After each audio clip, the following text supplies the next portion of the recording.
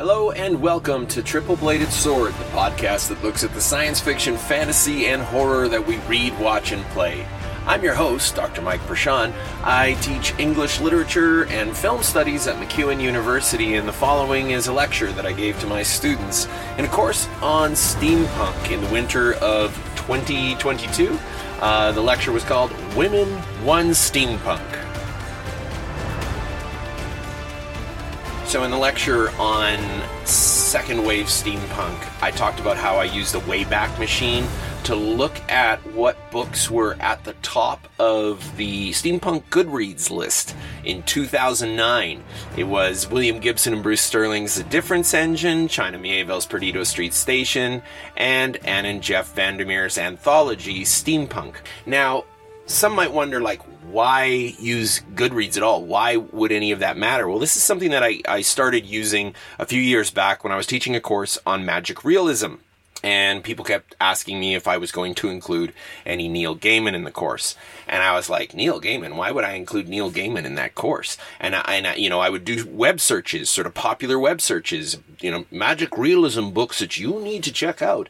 And Neil Gaiman kept showing up on those lists. And I was like, Neil Gaiman doesn't write magic realism, at least not according to what it is, by what the experts say.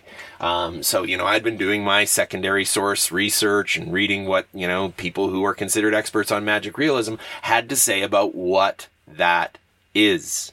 And I thought, I don't understand where this is coming from. And so I went on Goodreads and looked at the magic realist lists there, to see what do most people think magic realism, and on the one hand, you have experts who say this is what it is, and then you have the people buying stuff, and categorizing it as things. And this is all born out of, by the way, this particular kind of approach is actually born out of a response that Gail Carriger, who I'm going to talk about today, had to a list of readings that I'd compiled for a speculative fiction course at MacEwan University. And my first pass at it was, I put it up on Facebook, and she said, well, that would be a great list for academics, but it's not a great list of what people actually read. And I was like, wow, yeah, that's so true. And it made me think about how academia often approaches the study of literature, that, we have course after course after course on all sorts of things, but I have yet to see a course on the romance novel, which is one of the most popular genres of fiction. So why is it that we don't teach that unless it's by Jane Austen? So this is interesting to me. This is something that I think is worth our attention, looking at how the perception of a genre or a subgenre or a category of books changes over time. And we can talk about these sorts of things in a sort of abstract or theoretical way. But what I love about Goodreads is that it actually gives us an opportunity to see numbers, to have some statistics, to get something that is arguably hard evidence, or at least far more objective evidence than just sort of riffing on what we think reader response theory might be. I mean, if you want really serious reader response, go check out what people on Goodreads have to say about particular books. And we can collate a lot of data based upon these numbers. And we can admit that there are potentially problems with the way that we're gathering that information. But when there's serious studies being done on human sexuality via dating sites, why aren't we leveraging the opportunity that we have as scholars of literature to use something like Goodreads, where there's all this information, all this data, and we even have testimonials? This is the sort of thing that you'd have to set up a massive study for, and you pay people to come in, and then they'd have to read the books, and then you'd have to get their feedback. But what you get on Goodreads is you get that feedback without saying, we're studying you, right? There's none of that bias involved. There's all sorts of other biases at work, but that is not among them. Anyway, in 2009, we have these three books. We have The Difference Engine, we have Perdido Street Station, we have the Steampunk Anthology. And then in 2009, Gail Carriger's Solus is released, among other books, but we're just talking about Carriger at this point. Carragher's Solace. And why? Why do I want to just talk about Carragher's Solace? Because if you go to Goodreads today,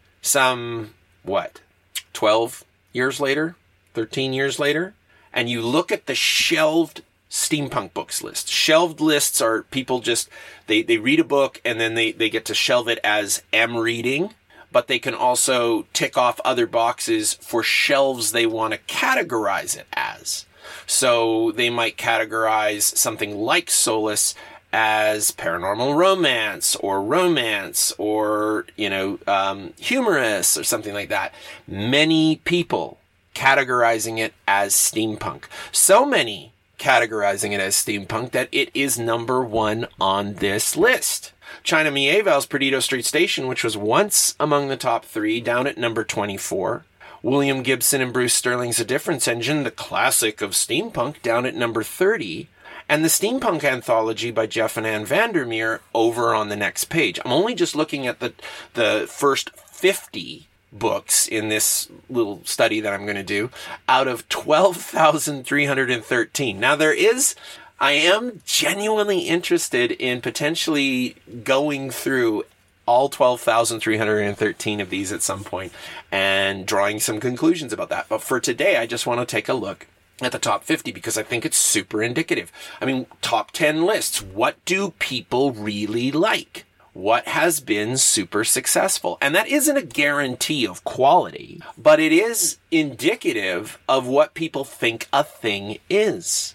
And the way that we use language most broadly is the way we communicate. So an expert can push back on this and say, but that's because they don't really understand. They don't really understand what steampunk is. That's why they're voting this thing up to number 1. I'll tell you, Perdido Street Station should be up at the top. And there are lots of people working in science fiction and fantasy who are huge fans of China Miéville. Rightly so. Miéville's a great writer. I enjoy his stuff. I find his prose a little pretentious, but he's got some wild ideas and some cool concepts. But he also has a very particular worldview that quite often aligns with what literary scholars want to be talking about in the classroom. Miéville allows you to talk about big, important things like politics and ideology and like whether, justice and fairness and all this sort of thing, and like the way that we treat others. And those are worth paying attention to. This is not me being like, we should never talk about those things. But there's this sense in which China Miéville slots very easily into the kind of reading that a lot of literature courses are devoted to. Reading for meaning, reading for deeper meaning. We're going to talk about how this is, meaningful, and the Difference Engine potentially along those same lines, although it's the kind of text that you can now problematize in terms of its representation of women. Mostly, the book is mostly concerned with men, and its representation of women is, in some ways, regressive. Whereas we could talk about the representation of women in Gail Carragher's Solace as progressive. But there are people who would say they don't want, like academics who'll be like, I don't want to do that because Solace is silly. It's a comedy. It's a romance. I can't take this seriously. This isn't worth our attention. This isn't worth scholarly attention. And my pushback on that is that if we're not paying attention to what people are actually reading, what is it that we're doing in English departments? Is it just a book club for the things that we like? This is the stuff you all ought to be reading. That sort of prescriptivism thing. You should be exposing yourself to these big ideas. Maybe that's what we're about. I don't know. I'm interrogating all of these things via this approach. Well, we've got Carragher up at the top, and we're not just looking at Carragher as number 1. Carragher is in several places along here. We can see, looking at this list, Solace, Changeless, Blameless, Etiquette and Espionage, Heartless, all up there in the top 10. And we can break down that top 10 along with the top 50 to take a look at women writers and steampunk. And the reason that I'm focusing on women writers, and the reason that I called this lecture Women Won Steampunk, is that because men dominated not only steampunk, but science fiction and fantasy at large for a very long time. And in science fiction, at least, when women came along, and it really saying women came along, there were women in science fiction before Anne McCaffrey, before Ursula K. Le Guin, doing what they did in the 1960s. But they would publish under pseudonyms. They would publish with their initials. C.L. Moore did not go, hey, and by the way, I'm a woman, loudly and proudly, working sort of under the radar to be able to work in a man's world. But Anne McCaffrey, Ursula K. Le Guin, when they came in, got to be shuffled off to another corner called soft science fiction.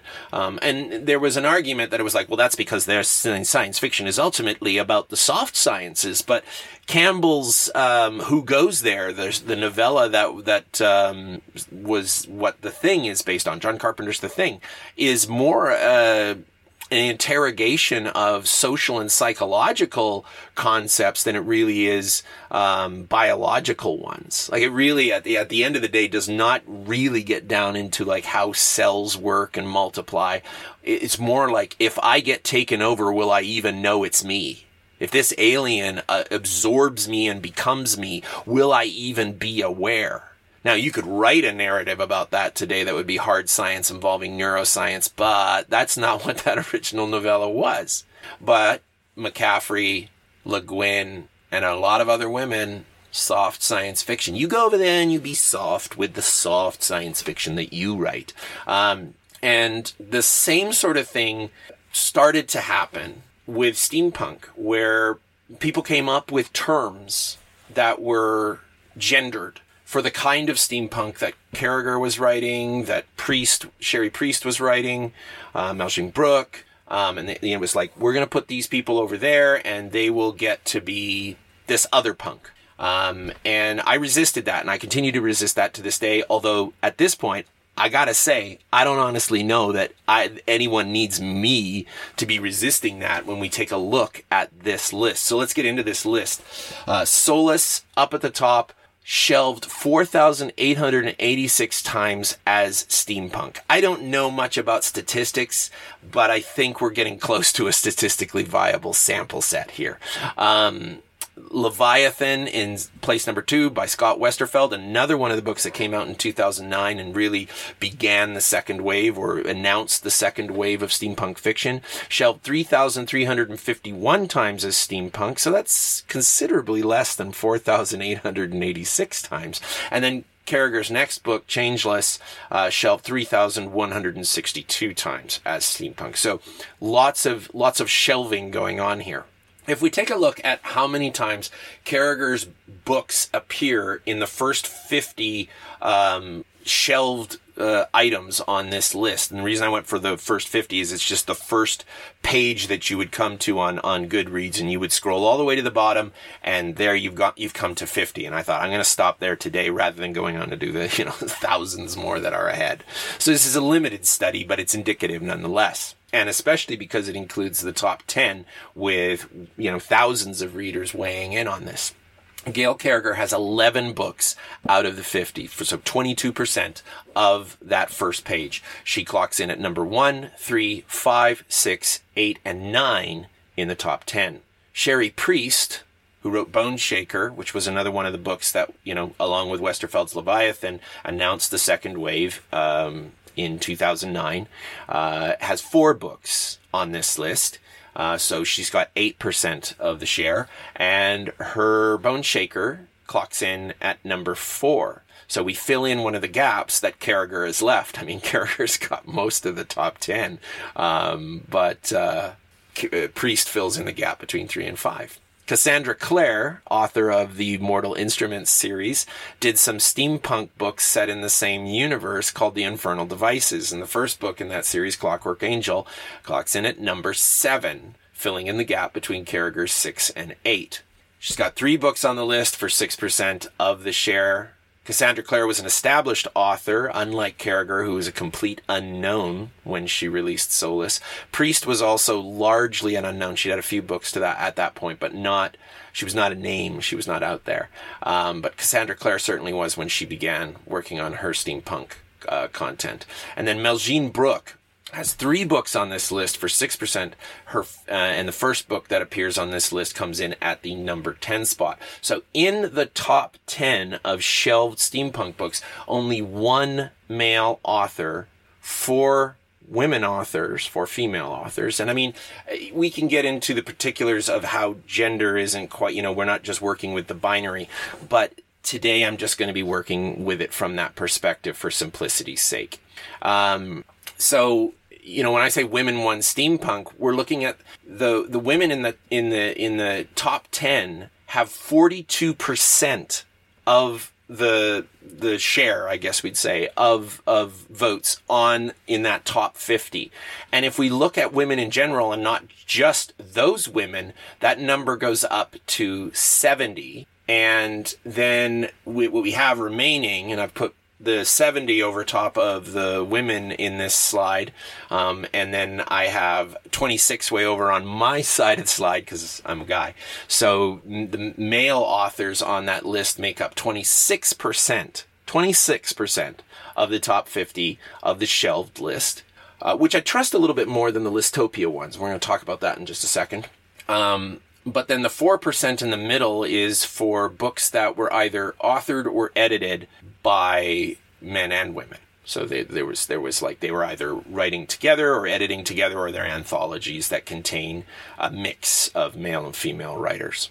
If we move over to Listopia books, the numbers change. But the reason that I don't trust Listopia data as much is because those lists on Listopia are created by users. And we can see with the best steampunk books list that whoever started it wanted very badly for everybody to adhere to a certain definition of steampunk. Wikipedia defines steampunk as a subgenre of fantasy and speculative fiction that came into prominence in the 1980s and the early 90s. The term denotes works set in an era or world where steam power is still widely used, usually the 19th century and often set in Victoria-era England, but with prominent elements of either science fiction or fantasy, blah, blah, blah, like those found in the works of H.G. Wells and Jules Verne, etc., technological developments, these other things.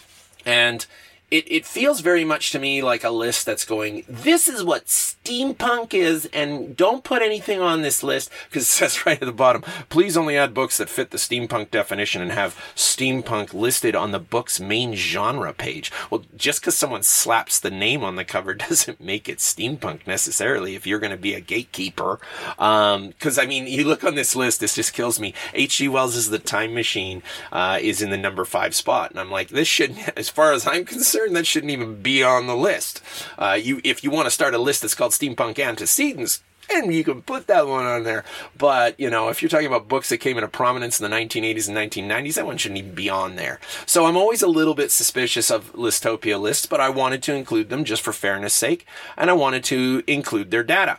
So best steampunk books, women writers only make up 40% of this. And in this, what I would be interested in doing is like actually looking at like other forms, the sort of broader lists of science fiction and fantasy to see how these compare.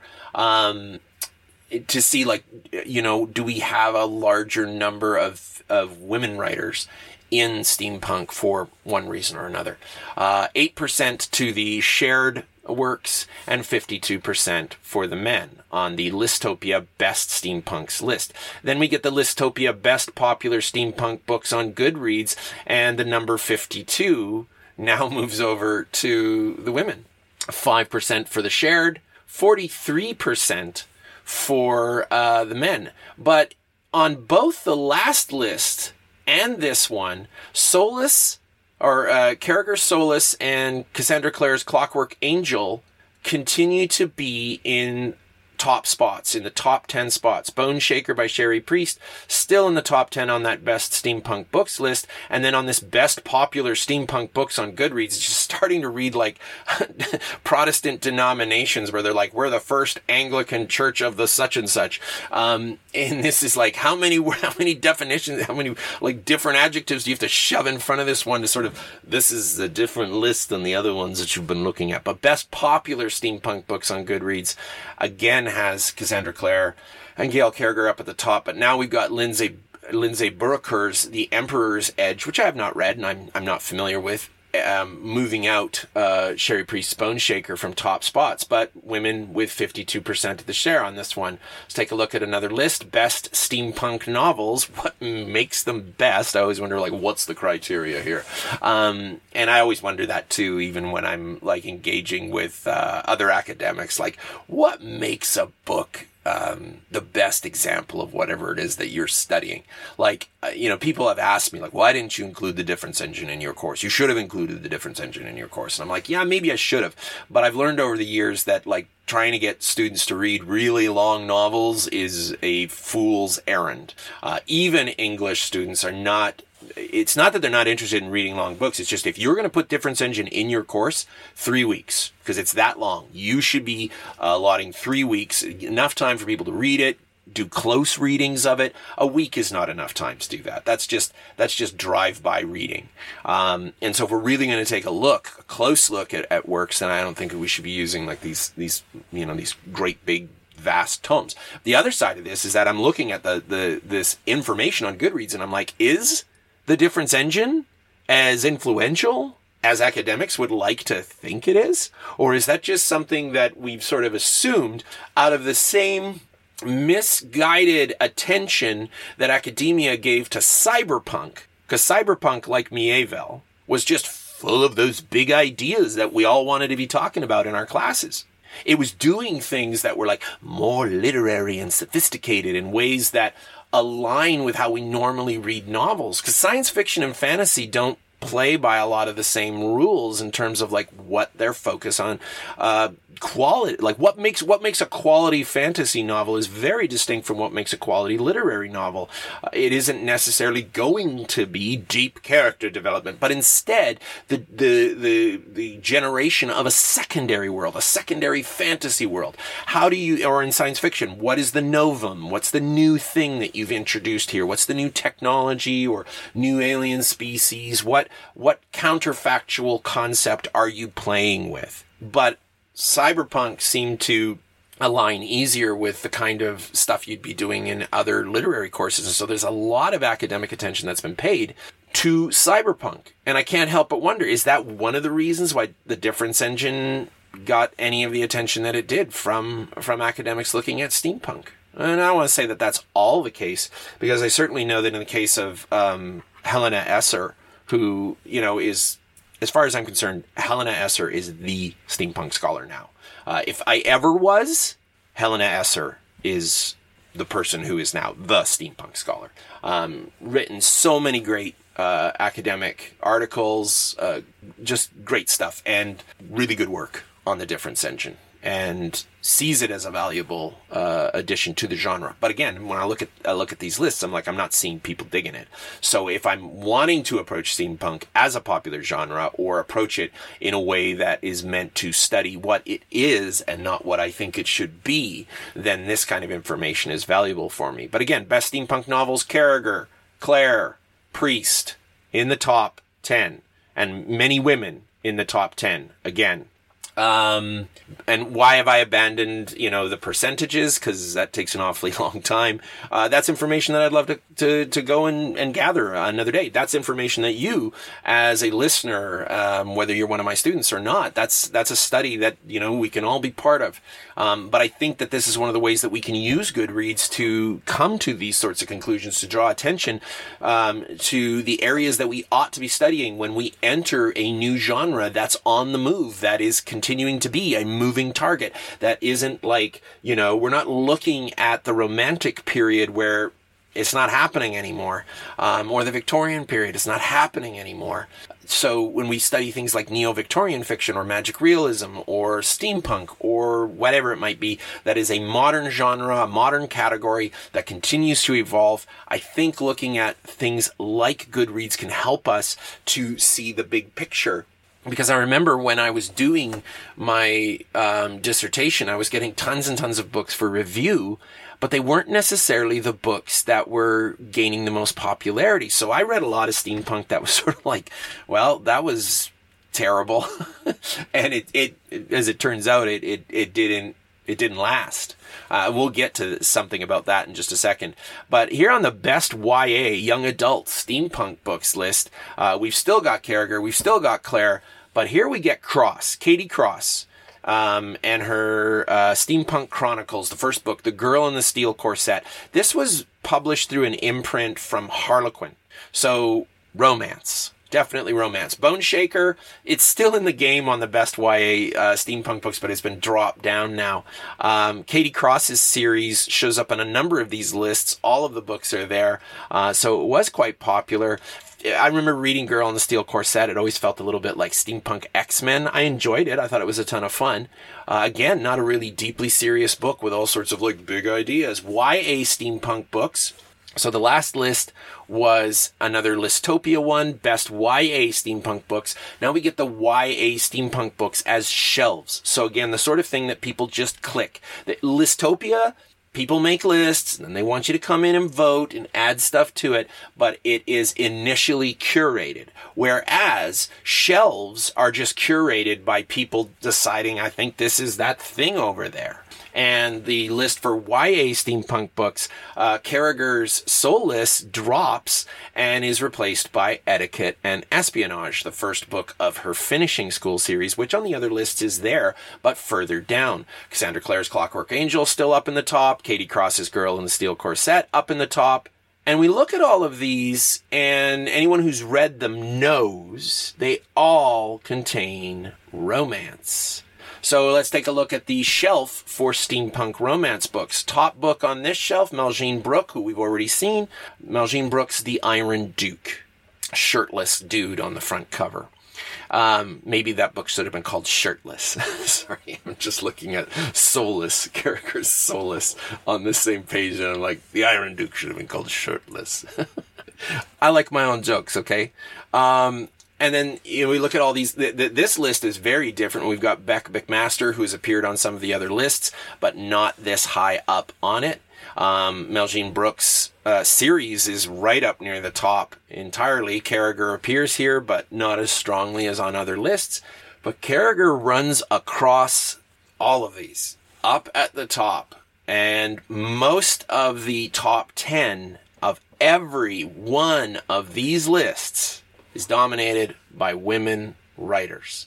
And I think this is significant. I think it's something that we need to pay attention to, because these books don't just appear on the steampunk romance book lists. They appear on the steampunk adventures list. They appear on the butt-kicking female steampunk list. There's a name for you.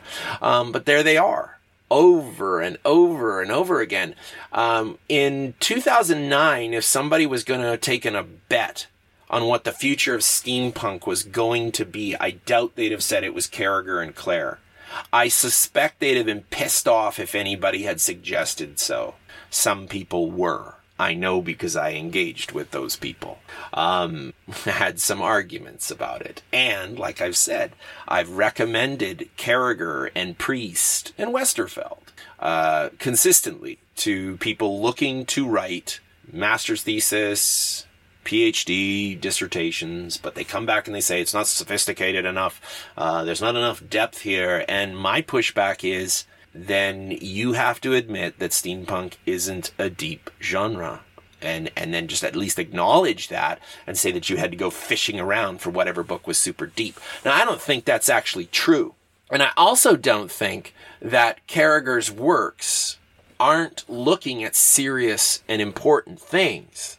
I think they are. But if we want women writers who are working with serious content, we need to look no further than the last lecture with Marjorie Liu and Sana Takeda's monstrous graphic novel, monstrous comic book series.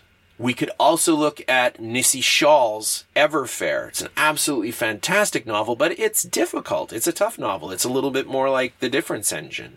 It's a genuinely rigorous investigation of alternate history in the Congo. Steampunking of African history. And I don't want to make it that broad, but just to clarify for people. And I think it's a beautiful book. But it doesn't show up in these top lists. We don't see it being terribly popular. So, maybe that says something about what we do as readers. as humans who read, or just North Americans, because we have to remember that, a lot of these lists, the lists that I'm looking at anyway, are looking at these books in, the context of the English language.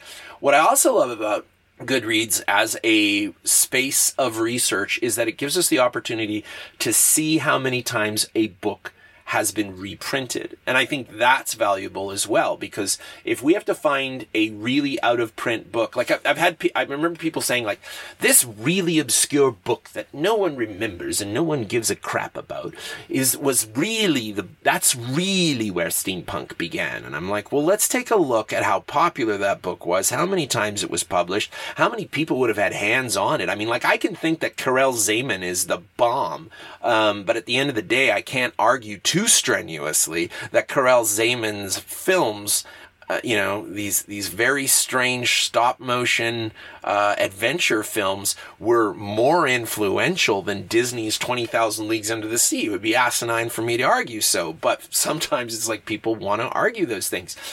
What Goodreads can afford us is the ability to see how many editions there are of a book. We take a look at Carragher's Solace. There are 55 editions. And many of those are in other languages. So once a book is brought into its second edition, we know that it's doing well. But if it gets published in other people's languages, that's another level of success. And I love looking at the covers from these I want to say, I hate the word foreign, but at the same time, this is the German cover, and this is I love the Russian cover. I absolutely love this image of the heroine and her paramour on the cover. It's very steampunk. They've both got, she's wearing something that looks kind of like a bowler, and he's wearing a top hat, and it's got goggles on the top. I mean, this is drawn directly out of second wave steampunk. Very comic style art, which is similar to what I think is my favorite cover for Solace. The Japanese edition has a manga style cover. Never mind that Solace was turned into a manga. That there was a manga version of it that was serialized in Japan. And the only other steampunk books that were given that treatment, Cassandra Clare's. Says a lot about the weight that those books carry. And so when we're studying a genre, when we're looking at something, I mean, we can go looking for the thing that people tell us, like, if you read this, it's all about this really important thing with like capital R, capital I, capital T, really important thing. Okay, sure. And then we talk about those really important things. But again, it's just we're working out of a very prescriptive space. This is the way I think things ought to be. It's not that we should never talk about those things. It's just that I think that if that's the only place that we go in for our research, we're ultimately not really looking at the thing we say we're researching. Just like when Gail Carragher gave me crap for having this very academic list of science fiction books. That's not what people are really reading, Mike, she said. Same thing with steampunk. If you're doing a steampunk course and all you have on it is Blaylock, Powers, Jeter, and then you have the Difference Engine, call your course First Wave Steampunk, because you are not studying steampunk in general. And I will readily admit that my focus on narratives in this little study is not indicative of steampunk widely, but it is indicative of steampunk as we would study it in English, where we study literature. We'd have to do a different sort of approach to look at, what's the greatest steampunk film that was ever made. We'd want to go, onto the equivalent of Goodreads, right? For film. But when we were talking about really important things, I said, I don't really think ultimately that we aren't looking at really important things when we're studying Gail Carragher's novels.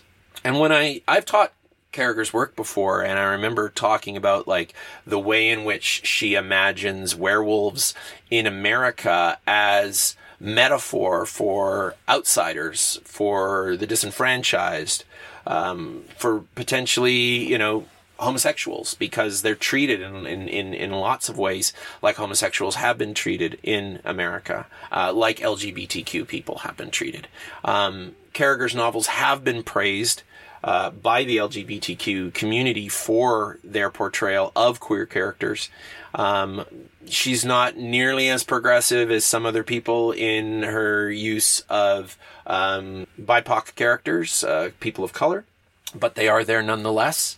If you chart the flow of her writing, she becomes bolder and bolder as she gains what I would say is publishing power.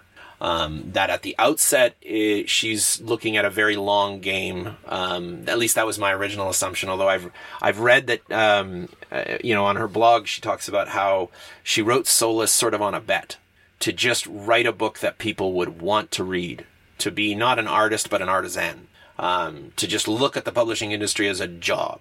And so, in some of the same ways probably that I identified some of the stuff that I talked about today, Carragher went and looked and said, what are people reading? What do they like? And then she gave it to them. And when she gained enough power, just like Jules Verne, way, way back, when he wrote 20,000 Leagues Under the Sea, he wanted to give his character of Captain Nemo a very particular nationality. But his publisher wouldn't let him, because if he had, it would have pissed off the Russians. Seriously. And they didn't want to do that because France and Russia were allies, and the publisher was like, we don't want to make enemies with people who are going to be buying our books, because this is business. But there came a point when Verne had enough clout to just say, I'm going to make Nemo who I want him to be. And he changed from his original intention of making him a Polish aristocrat, and instead made him part of made him part of the Sepoy Mutiny in India. That Nemo had grown up under the British Raj, and this is why he hated England. And he did that at a point where he could. He had enough clout. Once Carragher had enough clout, she didn't have to, sort of play safe and do the sort of thing that most romance publishers want their writers to do. And was able to exercise those things.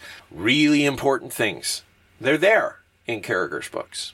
But I'd argue that the really important things that we could talk about from Carragher's books aren't the things that we will often gravitate towards in academic literary studies. And yet today, the day that I'm recording this, dawns with a world on the brink, or well over the brink, of global war. Nuclear threat.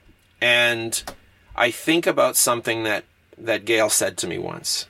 She said, I asked why did she think her books were so successful? Why was she going from a complete nobody to a repeat New York Times best-selling author? Nearly every book she's published hit the New York Times bestseller list.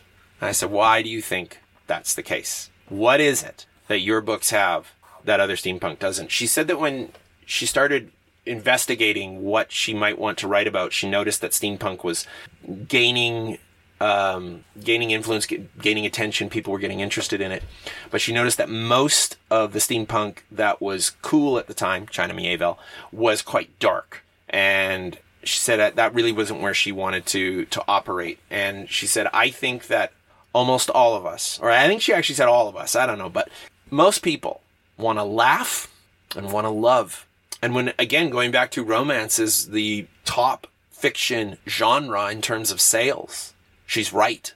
But on a day when things are so very dark in the real world, I can't help but wonder why we don't teach or investigate or analyze why we read to escape, how we read, how we engage with fiction as a form of almost self-medication. I've been listening to the audiobook for Etiquette and Espionage in preparation for teaching it next week. It's one of Carragher's finishing school books. And it makes me laugh. And every time I laugh, I know from the hard sciences, I know from neuroscience, that I feel better.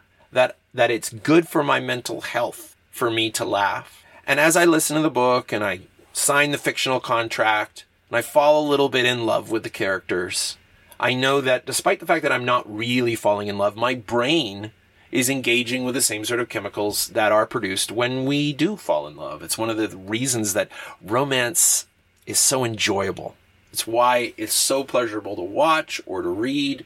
It's why We can, and when I say we, I mean us as a culture, reading formulaic book after book after book after book. I was in a used bookstore once, and I watched a woman come in with a box of Harlequin romances. So tiny little slim Harlequin romances, plunk, down on the counter. The guy goes, "Hey," and called her by her first name. "Just go ahead, you know the routine. 1 for every 2 you brought in." So it's a 2-for-1 deal. It was this great big box. They were all Harlequin romances. Did she go to diversify her reading? No. She went right over to the romance section. Just doop, doop, doop, doop, doop, doop, doop, doop.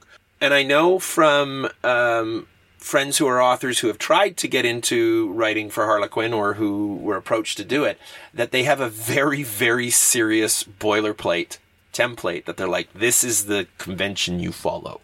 So see if you can write a story in this that feels a little fresh. Why would people read those over and over again? I want to know. And I think neuroscience has the answer for us. We like to fall in love. It's how our species gets perpetuated. But if we can be tricked by the lie of fiction into falling in love, that's an enjoyable ride, isn't it? And Carragher's books are about love and laughter. And those are really important things. And so for everyone who's working on a dissertation or a master's thesis or maybe a paper in my course, don't forget that those are 2 of the most important things in the world. To be able to make someone laugh or to make someone fall in love when they're not really happy or they don't have an actual person there to fall in love with. When the world is on the brink of disaster and we just take a few moments to escape into a world of werewolves and ghosts, into a world of vampires who love really good fashion. I mean, the opening of Solace will forever to me be one of the funniest things I've ever read. That a vampire attacks the heroine, and her response isn't, "Oh no, a vampire," it's, "You didn't ask politely." A joke made on the manners of polite Victorian society. I'll always love that opening. But they might be comfort food. They might be comfort food. But we want to stop and consider, why we aren't studying the things that comfort us so in fiction, in film, in the beautiful lies that we create in steampunk, in science fiction, in fantasy, in romance. So, when I say Women Won steampunk, I've got hard data to demonstrate it.